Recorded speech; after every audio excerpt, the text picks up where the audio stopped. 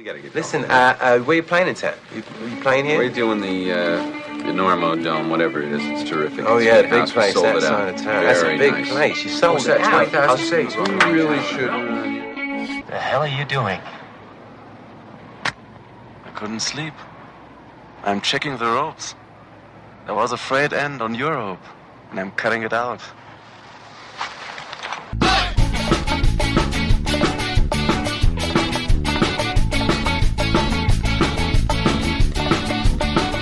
Good weather, bad weather. Now or later, anytime's good for climbing. Hello, and welcome to the Normal Cast. This is your host, Chris Kalous. It is March 12th, 2012, and on today's episode 7 of the Normal Cast, we have the second part of my interview with Patagonian Custodian Hayden Kennedy. I've gotten overwhelming praise for the first part, so hopefully you guys will enjoy the second part as much, and thank you so much for all the comments. On this installment, Hayden takes on his critics pretty directly, so look forward to that in just a couple minutes. I know in the last show I said I might try to get this out sooner than 2 weeks, but then the weather turned amazing here in Colorado and I started climbing. So with a little work mixed in there, 2 weeks went zipping by. Besides, if I had put it out early, then I'd felt obligated to get the next one out sooner, and pretty soon the whole schedule would have been jacked. So anyway, until PBR or Toyota or American Airlines calls with that full sponsorship deal and I can quit my job, I'm sticking to 2 a month. Don't you think the Enormocast and Pabst Brewing would make a great partnership? Anybody know anybody out there that works for Pabst? Let them know how much I enjoy their product, if you would. In the meantime, you guys can help out by visiting the website, enormocast.com, liking the Enormocast on Facebook, and subscribing to it on iTunes and leaving a review, if you would.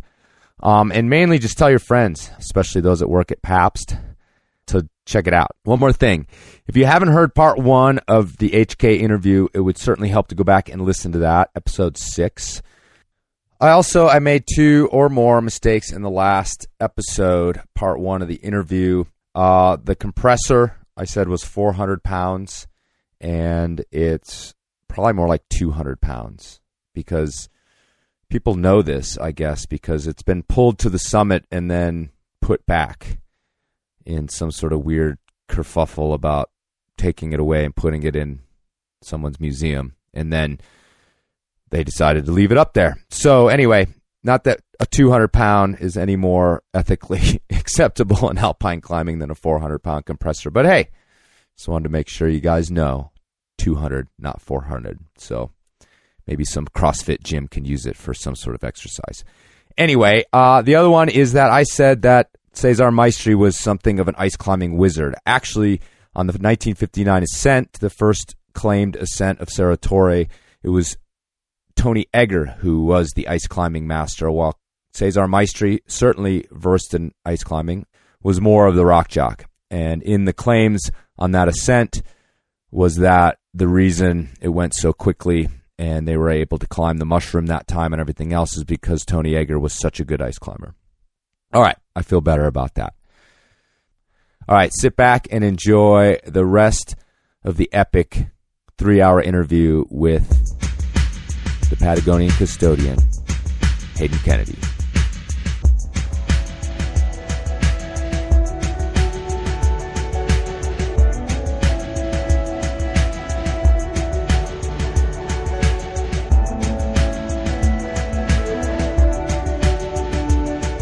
So you guys are back in the States. You left El Chalten. Well, actually, me and Jason left on separate dates. Oh, okay. So he left on the 30th, I left on the 1st. So you were like there for 2 days by yourself? Yeah. Oh, man. Yeah.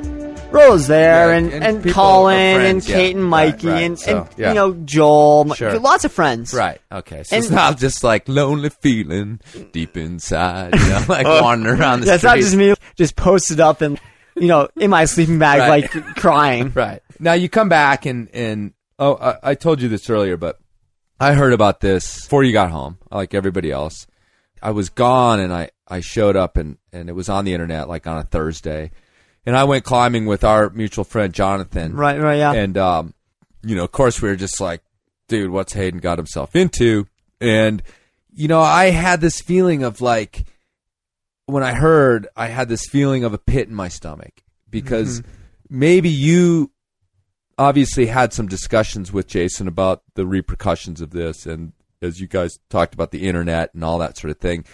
But I instantly, because I kind of dwell there more than you do because of this podcast and everything else, I had this instant dropping of my stomach like, wow, this is going to get big, right? And to speak to that, the other night, I hadn't really been following it. I've been reading sort of the kind of more journal-y articles about it in blog posts, but I hadn't been on the forums, and so I downloaded to research it so I didn't have to be online, the Super Topo forum.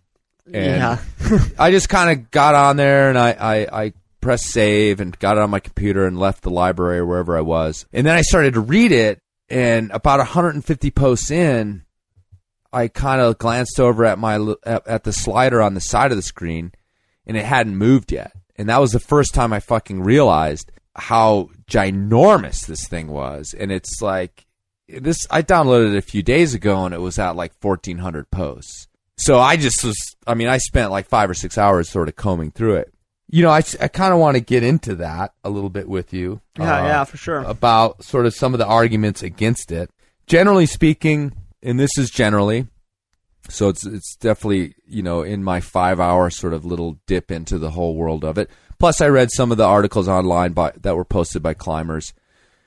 And it seems to me that, in general, those who agreed with you or congratulated you guys are a lot of the people who either had made serious contributions to the climbing down there, or more specifically are still currently active in the game. Okay, and I like to say have skin in the game, involved in it. And, there were various lists of serious climbers who said, I agree with this sort of thing. We've talked about them. Obviously, Rollo, Colin Haley, Kelly Cordes, and ultimately Reinhold Messner. Yeah. Who wrote you a personal letter that said this was the right thing to do, and I'm amazed by your ascent. But it definitely seemed like there were some outliers who had put up roots there and climbed seriously who were against it. That was my impression. And, criticize me, those of you listening, for that impression, not him, because this is my impression of what I saw. Now you're back in the States, and this shit's coming down on you here now. So what are your feelings about that? So to be completely honest, I haven't, I've read some of the Super Topo and different forums, and I really haven't read that much of it. Okay, and that's a completely healthy thing to do. I really have kind of avoided reading it. Mm-hmm. But from what I've seen, the criticism against what Jason and I did, and I don't know, it's kind of like one of those things where I got an email from a friend, from a close friend that I really respect. Mm-hmm. Yeah, I was asking him advice about this kind of thing, Mm-hmm. And he told me, you have to take the heat. You have to stick with your guns. Right. And you can't let this negative energy and this negative feedback affect you. Okay. Right? Like, and I took that really to heart, and I was like, okay, that's what I have to do. Because I've never had, I don't know, I've never had anyone really dislike me or write anything bad about me. I've always been in my mind, I thought, I'm a pretty mellow dude. I don't know, just kind of just climbing, not really. And I guess this is the first time I've really had people really against me. Sure. So yeah, I guess I see, playing devil's advocate, I can see some of the arguments that have been we're going to do that against me, but it's really hard for me to see them because I believe so strongly in the reasons that we remove these bolts and the reason why Serratori is so beautiful. Sure. And why those bolts desecrated the face. It's hard for me, and this is me being very honest, to see the other side. It's good to be honest about that. And again, going through these forums, it's like I sort of started to look at some of the varied arguments, and I'll tell you what, I just wrote off all the people that called you a dick and a fuckhead, and you guys are fuckers, and fuck you, and because I was just not interested in that. And again, it's very easy to do that to some anonymous person that you've never met. Right, when you don't know an anonymous name. To disagree with what you guys did is a whole nother thing. And that's kind of where I'm going to come from with this. So the first thing I want to actually ask you about is the idea of fair means. This is a phrase that I think Rollo created. And it's sort of an I'm not sure if extension Rollo of actually- Messner's attitude. I'm not sure if Rollo actually created the fair means, quote unquote, like kind of term. Right. Maybe he did. Mm-hmm. I think it's kind of like been this brainchild of a lot of different alpinists over the years. To me, fair means is alpine climbing. Okay. It is, you start from the ground and you go to the summit. Mm-hmm. And you have your pack, your rack, and the rope and the shirt on your back. There is no use of fixed ropes.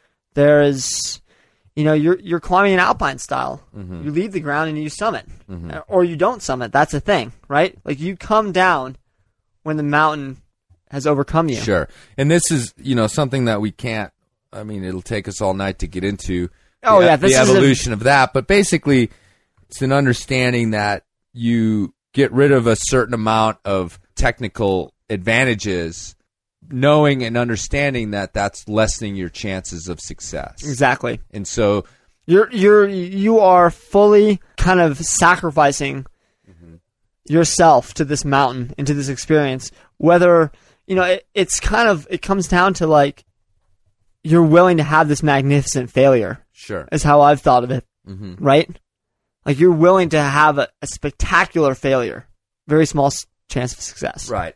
And as a person on the outside looking in, because I'm not an alpine climber, I'm definitely simply a rock climber.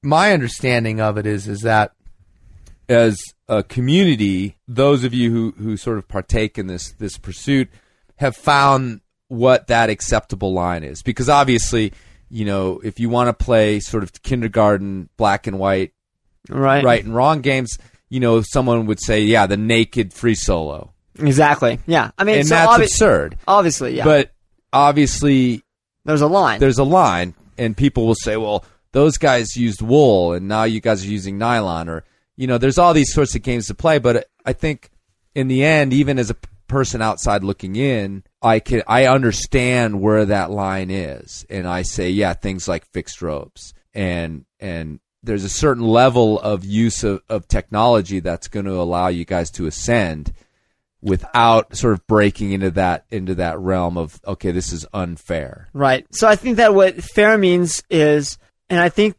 it's hard to put a finger on exactly how fair means or whatever alpine climbing is, right? Because it is there's a big gray area in this whole thing, but it's rising to the mountain. It's not taking the mountain to your level. Sure. It's rising to the occasion, training harder, being better, or recognizing that you are not that good. Right. Right? And then maybe this is not meant for you, or you need to train so 4 or 5 years from now you can do this, or whatever it is.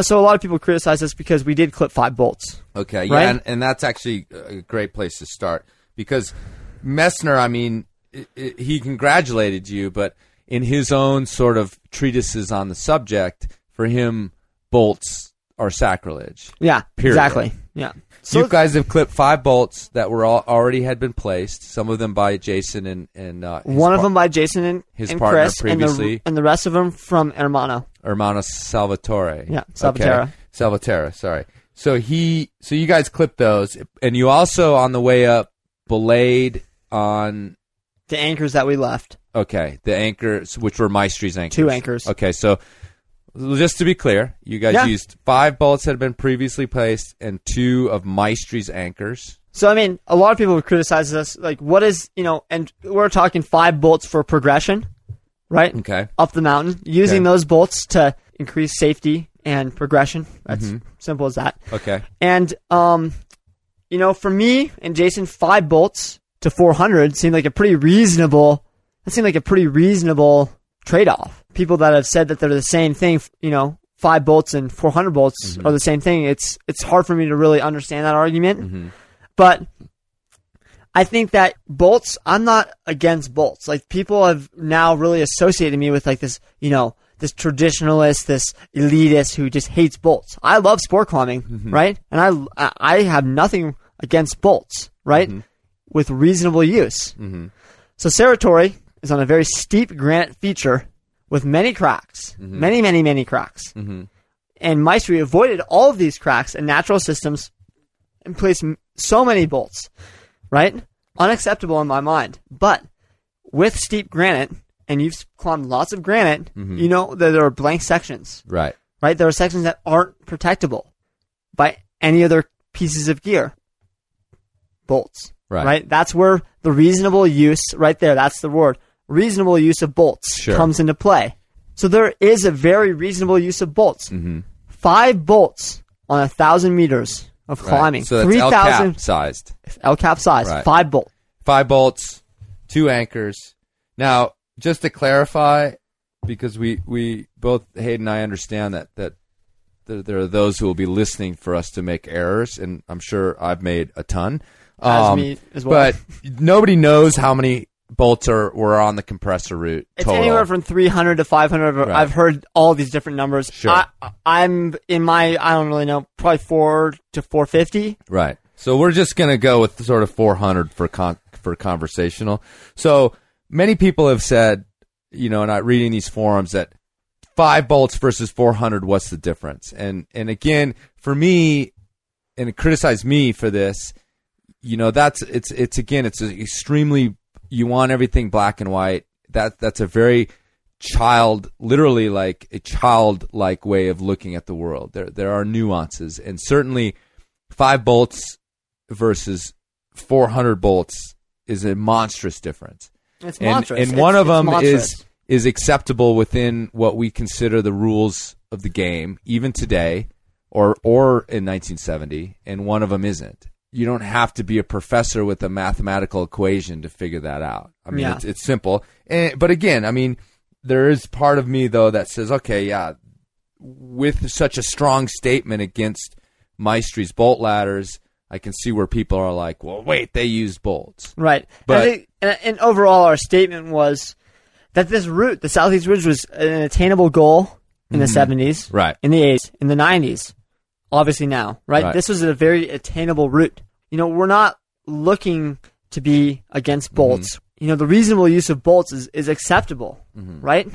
Someone might think that using a compressor is reasonable, and someone might think that, you know, you should never place a bolt, right? Like, where does that line lie? And that's where the gray area is. And for you, it was within reason to use 5 plus 2 anchors. You know, to us, it seemed reasonable. Yeah, and one thing that I think that is missing in sort of the argument, and one of the reasons that I am on board with the chopping of the bolts or the cleaning of the bolts, is that it's not just really about the bolts, it's about those things represent what he did to the mountain. And what he not only did with the perspective of 40 years later, but he, at the time, openly said, I am here to, you know, to make this horrible statement against this mountain. In his own words, he was talking about taking it down, a revenge route, a conquering route.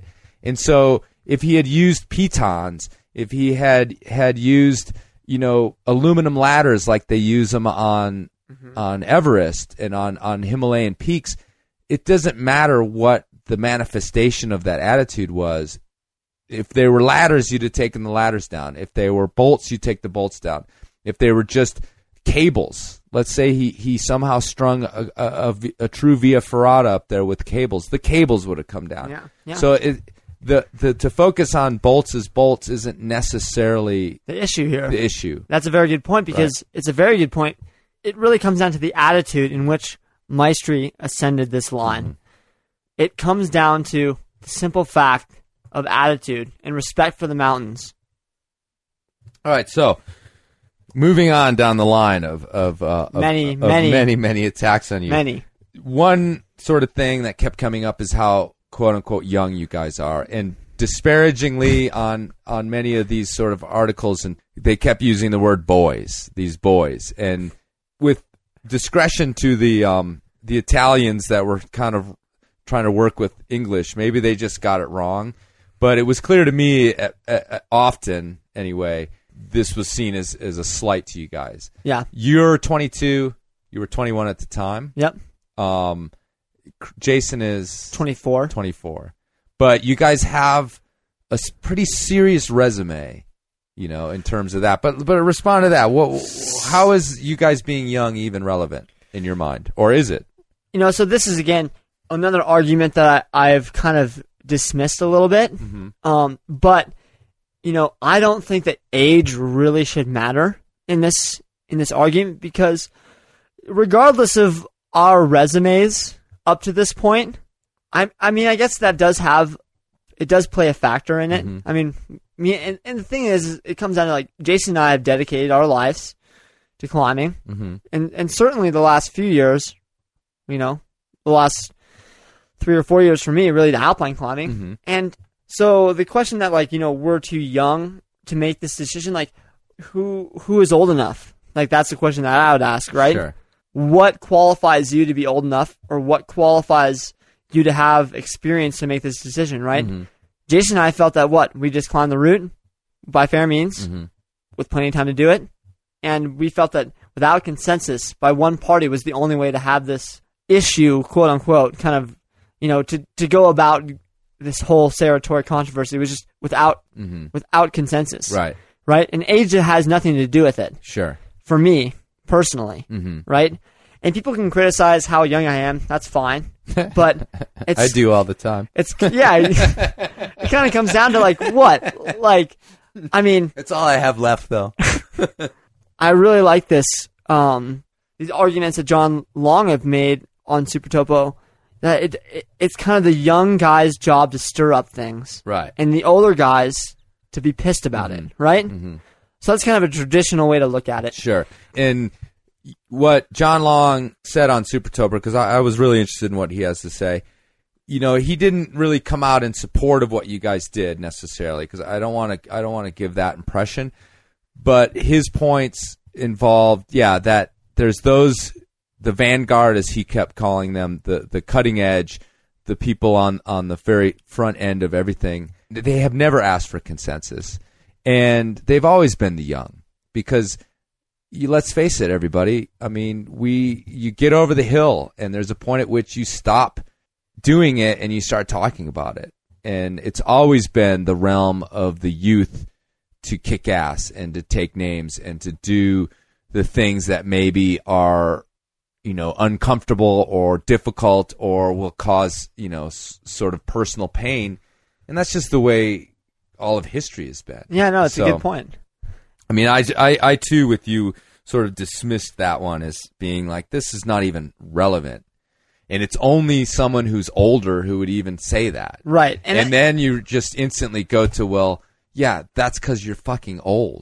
And coming from someone who's old and who's not climbing as well as he used to, I completely, if I don't sympathize, I at least understand, like, what it's like to get trapped in that of, like, well, back in my day. Right. And you guys need to defer to me. And I guess the whole age thing, it's, I don't know. I mean, we're super young, Jason and I, but I feel like together and separately we've had really powerful experiences that have led us to this moment and this climb. However you got to the experience that allowed you to climb that route, whether you're 22 or you're 35, the judgment is that you were able to climb that route in the style that you guys climbed it. Exactly. And whether you were 12 or 50. Doesn't matter. Right.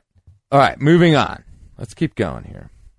One of the things, too, that I noticed on Super Topo and other forums, this isn't just about Super Topo, although that one was the most fervent, if you will, is the argument, and this is actually one of them that came up quite a bit in a lot of the sort of printed, I don't know what to call these, but many people made statements, bloggers or famous climbers that got printed separately, and they weren't necessarily forum posts, but maybe had been printed on other websites. But one of the things that came up was this whole nationalistic thing, okay? And as if you were a representative of America, you were a representative of the American government, you were a representative of our society, our culture, and there were analogies made to Iraq and Afghanistan and wars and Americans doing this, that, and the other thing. And, without too much thought, it just occurred to me that you have nothing to do with that. So climbing, as a climber in North America, you're more, I mean, I don't want to say an outcast, but you're not an outcast. But you're not like, it's not like... No, it's a subculture. It's a subculture, exactly. That's why we love it.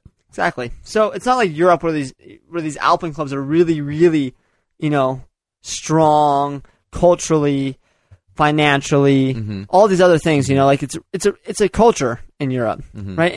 And what I said in the nationalism thing that this is an issue of climbing, right? This is a climbing issue. It doesn't come down to, American government, for example, and in our foreign policy, because I personally don't agree with our government and our foreign policy, because I've been to that part of the world in the Middle East, and I think it's really sad and tragic what we've done down there. It doesn't come down to that, though, right? It doesn't come down to what my government has done. It comes down to a pure climbing issue. And I think that a lot of people, essentially, that we're a scapegoats, Jason and I, for some bigger issues, maybe, that some people have some grudges towards our government. But, it's climbing, right? It's silly climbing. How can you compare climbing to the Taliban? Right. Right? How can you compare those things? I mean, we removed a few pieces of steel. How can you compare that to the Taliban? Well, I just don't. And certainly, in your the printed statement that you guys put out in Alpinist, Zach Smith was quoted in comparing it to the Berlin Wall. And that's a metaphor. And it's a metaphor, and it was Zach. And I also kind of cringed at that when I read it, as much as I love Zach, in that I was like, yeah, you're kind of, pushing it just a teeny bit. And that maybe that's the kind of thing that people sort of clued into when criticizing that and criticizing you guys. But I totally agree with you in the sense that there's this, America's, and obviously one of you guys is Canadian, but let's talk about North Americans, because, Canadians are just little Americans that want to get out. That was for you, Jason. Anyway, the idea that we're individualistic and we don't have Alpine clubs. I mean, we have the American Alpine Club, but they're desperate for membership, to be honest with you. And while in Europe, things are, for better or worse, there is this more idea of the collective. If you're a jogger in France, you join a jogging club, and in the morning you guys all meet and you go jogging. Or if you're a climber, you're within the climbing club, and at least part of you is going to spend some time, moving up through the ranks. So it's understandable that the Italians would sort of codify and rally around their boy, even if a lot of them don't necessarily believe his story, right, or whatever. They might disagree. They might disagree. So yeah, it's a pretty interesting thing for sure. Definitely another one of those issues that really caught Jason and I by surprise. Like, at least being one of the major issues in this controversy. That's definitely one of, and especially in Argentina. And that's where I do empathize, and I do really understand the point of view down there. Now, as far as the Italians are concerned, the Italians went into a foreign country, Maestri anyway, went into a foreign country and did what he wanted to do, no different than Americans or Canadians going down there to do what they wanted to do. But yeah, the argument that the Argentines should have, been able to deal with it on their own, that does hold some water, because it is sort of their sovereign land. Not sort of, it is. And so that one, that one's one of them that I haven't been able to wrap my head around totally, whether or not it was up to them or up to you guys. But at the same time, I fall back on this idea of Patagonia having always been an international destination, as the climbing community, in my opinion, rising above nationalities, in that we are a global group. Yeah, a global group. And that clearly, like I said, some of these people in El Chaltén that were on board with mobbing you guys really had no idea what was going on. Yeah, that's very true. So, but that one's a hard one to quantify. Like Jim Donini also hasn't necessarily come out in support of you guys, while he completely disagrees with Maestri's intentions on the compressor route and disagrees with the compressor route. He continues to maintain that he has always felt that it was a local issue. Yeah. And having really strong ties to the people down there, that's completely understandable. But, what do you have to say about that in terms of the Argentines, in terms of the vote that had been taken years before that said they wanted to keep the bolts up there? So how do you address that? So this is another issue that has been brought up a lot. and I've talked a lot about with a lot of the Argentines, because I was down there, obviously, but this vote in 2007 was very biased. Most of the climbers were out climbing during this vote because it was a good weather window. Right? So it's very hard to it's again this group mob mentality of people that are against this bolt chopping. Yay rah, here we go. We're against this. Boom. Vote. We have the say. And just to put it in perspective, in my understanding, there was about 40 people there, or maybe even exactly 40. Something like that, yeah. And then it was 30 were for leaving the route there. 10 were against. And 10 were against. Exactly. Okay. And not all of them were climbers. In fact, most of them were not. The majority were not climbers. Right. So that's one thing to consider. The other thing to consider is, how do you qualify a local? Rolly Garabati has been spending more time in Patagonia than most anyone since 1987. So is he a local? Most of the people that live in Chaltén don't consider him a local. But he's climbed more in that range than most people. Right? Silvo Caro, he's a Slovenian. Again, climbed more there than most people. Right. And Mano Salvatierra spent over 50 nights bivvied on Serratori itself. Right. Right? Is he a local? No, of course not. That sounds horrible, by the way. It does sound horrible. Why would you do that? So, like, what's a local? Who is a local, right? Right. So this vote in 2007, in my mind, I mean, there is no vote, right? So this is a very, climbing is the art of freedom. And there's never been democracy in climbing. No. There never will be. That's why we all love it. That's a very unanimous thing. Because we have the right to do what we want on this canvas, which is climbing. Maestri had the right to put the bolts in. We have the right to take them out. Just as much as someone has the right to go up there and put plastic holds up the entire head wall. So there is no vote that will ever, and I mean ever, there is no consensus. Like, why would you even attempt to try to do that? Because who has the right? I don't have the right. The Argentines don't have the right. No one does. This is a mountain. Well, it's interesting because I think it's very easy for the people who want to find fault with you guys to fall back on this one. But I want to say, as an analogy, every single one of us climbers have a local area. And the last thing we want is the local non-climber people to come and change it. Come in and get in our way about what's going on up there. And I think of Rifle locally here. And luckily for us, the town council and those people have come to understand what we're doing up there and have come to see it as something that's benefiting the town. But it took a really long time because they just flat out didn't know what we were up to.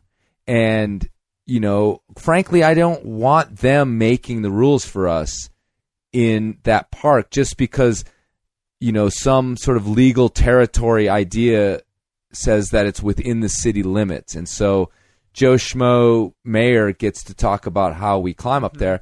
And frankly, I just don't, that's just absurd. And most people would, like I said, live in climbing areas where the last thing they want is the local bureaucracy getting involved in how you climb. And there's an international incident here, and I understand that. And I also have a perspective, having traveled quite a bit down there. I have not been to that particular spot in Argentina, but I spent plenty of time in Argentina and Chile. And I do understand that they have a history of meddling with, at least the United States. The Canadians, They don't meddle with anybody. Good on you, Canadians. Good on Canada. But the USA, you know, I mean, it started with Pinochet, or started with Perón being involved in that in Argentina, and to Pinochet in Chile. So I totally empathize with this automatic reaction of, wait a minute, Americans, or in this case, North Americans, coming down here and fucking with us again. Right. Again. Right. And everybody is prickly about that. I can empathize with that as well. I can empathize, but at the same time, as a climber, it's very different. I'm not interested in that. I've been to the Middle East where we've had to circumvent local kind of rules about climbing that made absolutely no sense. And I'm completely happy doing that because I know I'm not offending any real person, in that simply a bureaucracy has decided on a certain rule that has no idea about.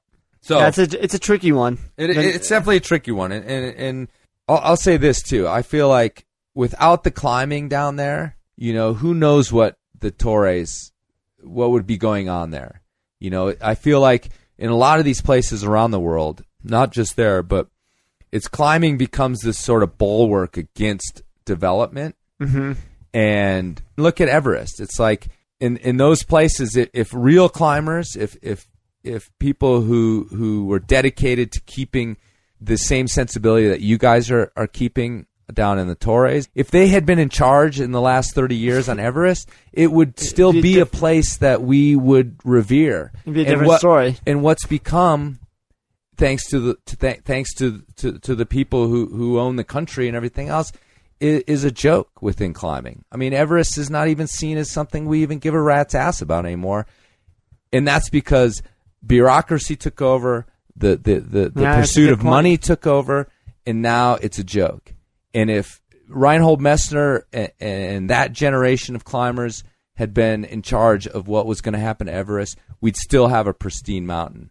And that's really what it gets into, is like, okay, so we allow the locals to do whatever the hell they want, but what are we going to get? Yeah.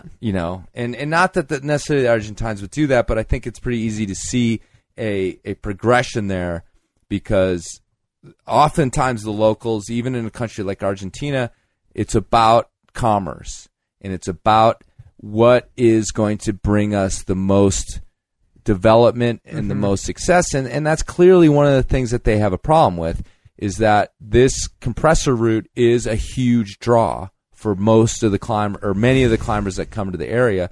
That may not be true, but I think they see it as, without that, we're going to lose something. We're going to lose money. Right, we're going to lose money or development, or there'll be less people here, because that was one of the routes that gets done more than any of the other ones.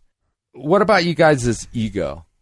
I mean, where does that fit into this? And before you answer that, keep in mind that I'm a believer in ego. It's obviously almost always used as a negative, but anybody who thinks about it realizes that ego is what drives human beings to succeed. It's what drives human beings to be better. It's what drives human beings to innovate. The ego, according to psychologists, is the thing that really is the engine of our lives. Right. So, but of course, we're talking about ego in terms of self-aggrandization. And a lot of people have just said, yeah, you guys were up there just like, we're going to do this to become famous, or we're going to do this to become rad, or we're going to do this to become a name. So how do you address that? So, and, this is me speaking as Hayden Kennedy. I'm not speaking for Jason Kruk. For me, climbing is really personal. The reason I go climbing is because the routes I want to do, and to be with the people I want to be with and have experiences for me.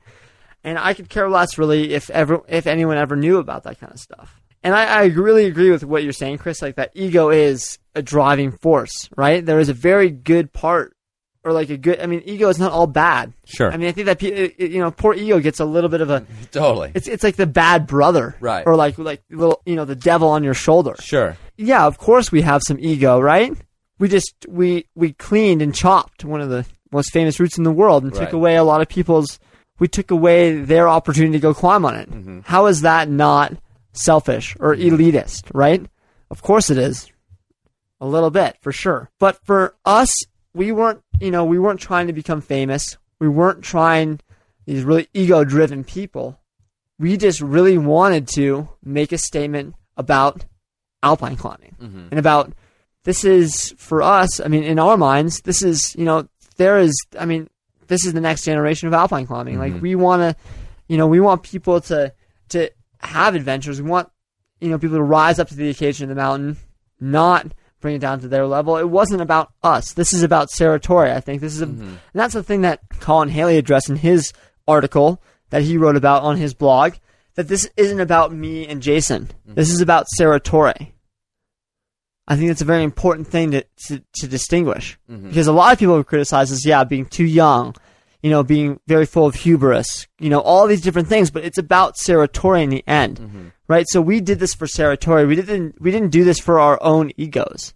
We did this to clean up Serratori. We did this to make an example that this is not acceptable practice in the mountains. Mm-hmm. Boom, take the bolts out. Hopefully, maybe that's a strong enough blow for people to realize it. The easy way out of this whole thing was if we would have gone up there, and not chopped the bolts. Mm-hmm. People would be stoked for us. Like, we would have been famous. Right? Heroes. Right. But instead, we chose this other path. Right? Mm-hmm. If it was for our egos, why would we choose this path that people would hate us? Why would we choose the path of least resistance? Right. Why wouldn't we have just not chopped the bolts and just been okay with the success that we just had on Southeast Ridge of Serratori? I've thought about this a lot.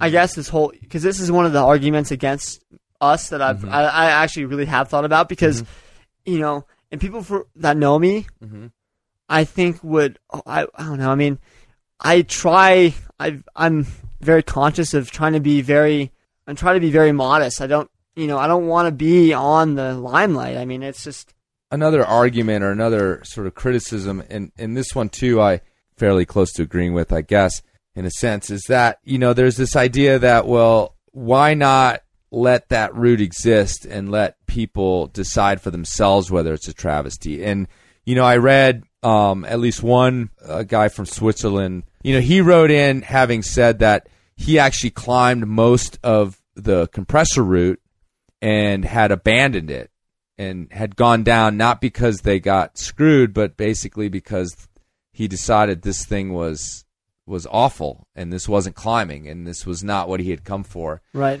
And therefore he agreed with you chopping it, but it made me think like, well, people climbing it, couldn't they make their own sort of assessment of whether or not it was a travesty or whether or not... So it gets to kind of like the question of why its very existence is a problem and why it's, why your route couldn't have existed as an independent line and almost as a statement against it. You'd have them juxtaposed against the two and maybe making your ascent even more important because it's like, look, right over there is this thing that was an abomination and here's the way to do it. Right. So, I mean, does that make any sense to you or can you address that? To be honest, it really doesn't make that much sense to me. Okay. And the reason that it doesn't... Why not? What's wrong with you? This is my podcast. and this is another thing that I really disagree with. I don't know. For me, it's... Sorry. It's true, though. It's like, right. It's all so comical. But, I mean, when you look up, you see bolts, right? When the compressor route existed, you saw bolts. You didn't see features. You didn't see the natural weakness. You didn't see gear placements. You saw a line of bolts. So what happens if we would have, let's say we would have left the compressor route up and our variations obviously existed and people knew about them. And let's say someone goes up there in horrendous weather, horrendous conditions. What are they going to do? If they have the chance, they're going to summit the route by the Maestri bolts because you cannot climb our variation in horrendous conditions and bad weather, right? It's just that's just the fact. It's actually climbing. You have to use your hands and your feet to climb this mountain by our variation. So when it comes down to it, you have to, in my mind, the statement needed to be done because people are going to choose the easy way, I think, at the end of the day, right? When that easy way is presented, that's where they were going to go. Like, that's what they've been doing. So for 40 years, why haven't anyone... I mean, Jason Kruk and Chris Gosler were the highest people to get on the compressor route or on the Southeast Ridge by fair means. Right. That was in 2011. Right? No one else has really even tried it. Right. Given it a serious attempt. Right. So why is that? Mm-hmm. It's because the compressor route existed. It's because those bolts existed. Mm-hmm. They just take the easy way out. Like, why has no one really seriously tried that in 40 years? Right. It baffles me. Right. Because as you it's said right earlier, next to you. Well, and as you said earlier, what did you guys end up rating your route? 511A2? 11 plus A2. 11 plus A2.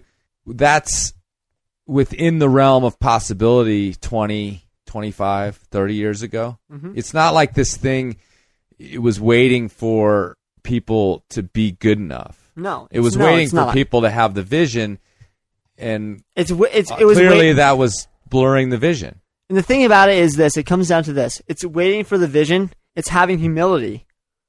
It's coming down to the fact of, yeah, the conditions aren't right for this mountain right now. Right. This And year, even if I did spend, $4,000 on tickets to get down here or whatever. yeah, the conditions aren't right. Right. This mountain isn't, you cannot climb it right now in these conditions. And that's the natural state of the mountain, right? When we did it, the natural state was amazing. It was perfect. We were lucky. Yeah. But that's the way the mountain is, right? That's the way that it naturally, that's the cycle that it goes through. And I feel as alpine climbers, we need to follow that cycle as, we need to be true to that cycle as, as much as we can. So to me, having those bolts in there, yeah, we could have left them and we could have made people make the choice, but ultimately our route would have been forgotten. And within a lot of the posts, there was a lot of talk about people who had tried that route, and everybody kept bringing up not just the time they had dedicated to coming down there, but there was a lot about the money. There's not a climber out there, and not a single person on that forum, is going to go rah rah rah for the Texan who pays $70,000 and gets up Everest, and yet right away they're like, well, what about the money I spent? Well, then you're in total agreement that the more money you spend, the more right you have to get on the top of the mountain. Exactly, and that comes down to the very simple fact of we're not entitled, in my mind, to climb any mountain. Right. By that definition, why don't we have a bolt ladder up every single mountain in the world, or have a via ferrata up every mountain? We're not entitled to anything.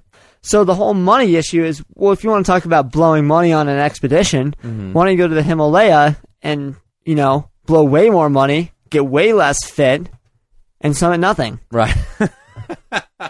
I mean, I did that one time in Nepal. Right. Happened exactly to me. I couldn't climb anything. I got way less fit. Now it's 3 weeks out or 4 weeks out since you've gotten back. Obviously, you're 100% behind what you did. You have no regrets. Nope. One last thing I want to ask you about is, what are your concerns? Obviously, you and Jason are both sponsored climbers. You're sponsored by Black Diamond, Patagonia, Sportiva, and you're also climbers that want to travel the world. We joke about you never going to Italy. Probably won't get through customs without being cavity searched. That's why we're in a bunker. Very large Italian man. That's why we're in a bunker deep in the Roaring Fork Valley. I'm never leaving there. And quite frankly, what is your future in Patagonia? Yeah, for me, it's, at least in my own personal climbing and my pursuit to be a climber, is in the last few years, I've thought about it a lot, not just because of the Serratori issue, but for a lot of other reasons. But as far as my sponsors go, they're in support of me. I'm an individual. I'm a climber. I'm not a corporate drone. There are no rules that they've set for me, so maybe they're not in support of me, maybe they are, but they recognize that I'm an individual and that I make the decisions on my own. Sure. So I'm not really sure if the sponsorship issue is really that important, really, if that makes any sense. Obviously, I've definitely, in the last few weeks, last month, really thought about the whole, sponsored climber, quote unquote, road. It is, there are other ways, but climbing in the larger world and in Europe specifically, I guess I'm really excited to go to Europe and go climbing and meet with people, and because I have a ton of European friends, and there's great places I want to go alpine climbing, I want to go sport climbing, do some trad climbing. Yeah, I'd love to go there. I don't know. For me, it's I hasn't really changed my worldly view at all. I still want to go and explore the world and climb routes that I feel really connected to and that I really want to do. It's not like, oh no, now I can't go to this place because of what I just did on Serratori. If it came down to that, then I would be really sad, But hopefully, people, if they do disagree with what we did, they have a very, they can come up to me and talk to me about it and not talk about it behind my back, for example. I'd really rather just confront people about it. And I guess my future Patagonian climbing, I would love to go back to Patagonia and climb on the Torres and on the Fitzroy Range because it has inspired me for years and continues to inspire me. And I would hope that, as the dust settles, that my friends in Argentina that, have maybe been in disagreement with me, that this issue, it's really not that big of a deal, right? Mm-hmm. At the end of the day. And that's what I've come to the conclusion to, that there is no right or wrong, that this really isn't that big of a deal. There's a lot bigger issues in the world. Mm-hmm. And even in climbing, like I'm talking about, obviously there's way bigger issues in the world. Like we're all super fortunate people listening to this podcast. It's not like we're, starving or out of money. Like we're all privileged. Like the people that built the iPods that we're listening to it on.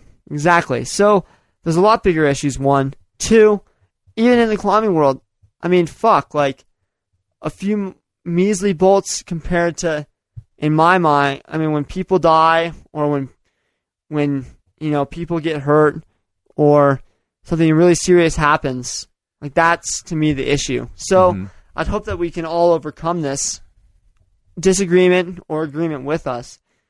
I'd hope that we can come to a mutual agreement that, there are larger issues at hand.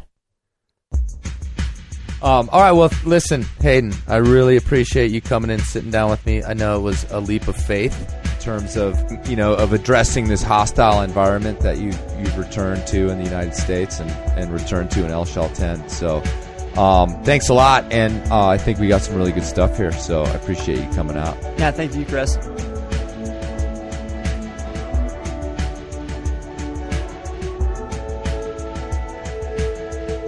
All right. That's it. No more. Those two parts 1 and 2, were edited down from about 3 hours or over 3 hours on the mic and a better part of 12-pack. So I guess there's not much left to say on the subject. What I would love to see next season is for Senor Garabate to put his money where his mouth is and finish the job. And that's the job that Maestri actually started himself, which is something we forgot to mention, is that when Maestri began to descend in 1970, he started chopping his own bolts, wanting to clean them all, and his partners, because of coming weather, talked him out of it. So yeah, Maestri wanted it chopped himself in 1970. So I'd love to see Rollo gather some like-minded Argentines and clean the rest of the detritus off the route. Leave the anchors and such used by David Lama on his free ascent and bring the compressor down to be displayed in El Chalten.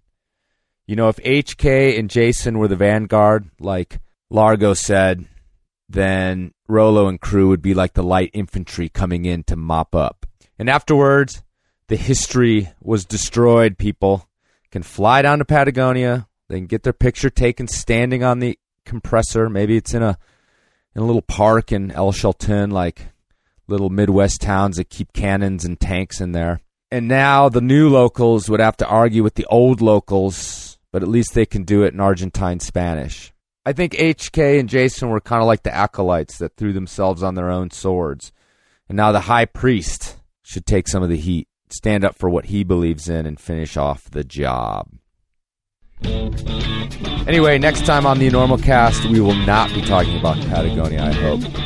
So tune in. See you in a couple weeks. Thanks for listening. Look, you better get up there before you panic. Those pens are loose. You're very good. I have really enjoyed traveling with you. I don't think so. But we shall continue with style.